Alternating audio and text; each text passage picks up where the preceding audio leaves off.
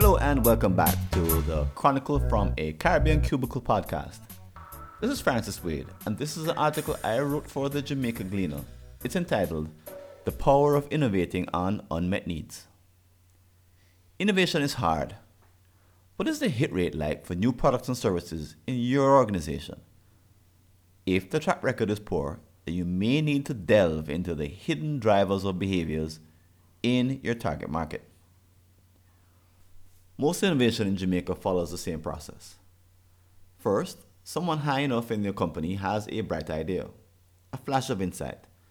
Their intuition tells them that there's revenue to be made from customers who will willingly pay for a new offering. Then, the idea is shared, but more often than not, a directive is issued. An employee in a lower position is given the job of evaluating the concept.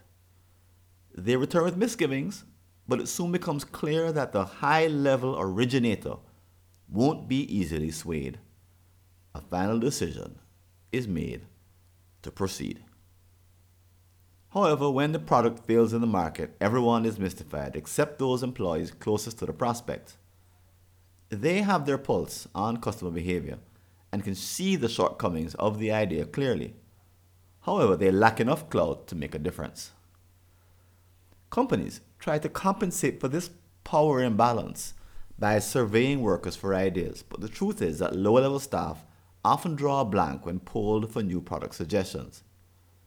They just don't have the skills to speak to the executive suite. Fortunately, there's a better way.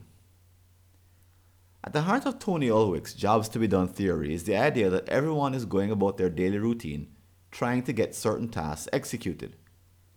Here is a method that links this notion to innovation. Number 1, ask for unmet needs. An unmet need is expressed as a 3-part statement.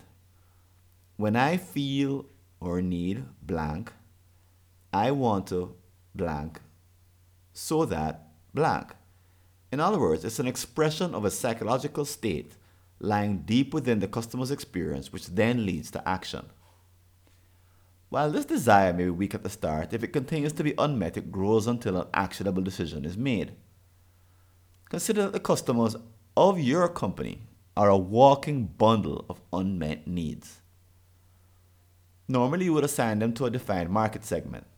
Set that approach aside and instead look for emotional sources. The challenge is that customers usually cannot be surveyed directly about their deeper feelings. Why? People give unreliable answers in questionnaires, often telling the surveyor the answers they believe the person wants to hear. Alternately, it's far better to have a conversation with customers about their actions than gently probe them for the reasons behind them.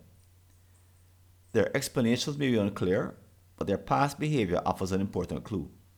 Keep asking until a pattern of actions and underlying emotions emerges. Number 2, look for substitutes. Strong unmet needs cause people to take concrete steps, even if it only leads them to partial, temporary substitutes. By definition, the fact that the need persists means that the substitute is doing a poor job. For example, someone who has a feeling for some quick new ideas to use in their organization may go searching on television, the local bookstore, or Facebook. While these substitutes are all readily available and inexpensive, they are time-consuming and foreign, so the need never gets fulfilled. Therefore, your new product or service should be so well crafted that it displaces the substitutes currently in use. They are, in fact, your real enemies. Take this fortnightly business column as an example. At first blush, you may think that another newspaper represents the competition. However, when I performed the Ulwick analysis, I realized that the real competitors are television, books, and Facebook. From a traditional point of view, these conclusions make no sense. Yet, in the customer's world, the psychological gap that drives them to these substitutes has its own perfect logic. Number 3, use benefit statements. Closing the psychological gap isn't easy. In fact, innovators often have a difficult time articulating the emotion-filled reasons their new product or service improves the customer's life. However, once the unmet needs and substitutes are known, the task becomes easier. For example, one benefit of reading this column regularly might be that, quote, it gives you fresh ideas for your Jamaican organization with a minimum investment of effort so you don't have to waste precious time searching the internet, unquote. Contrast this approach with that taken by traditional markets who imagine distinct market segments.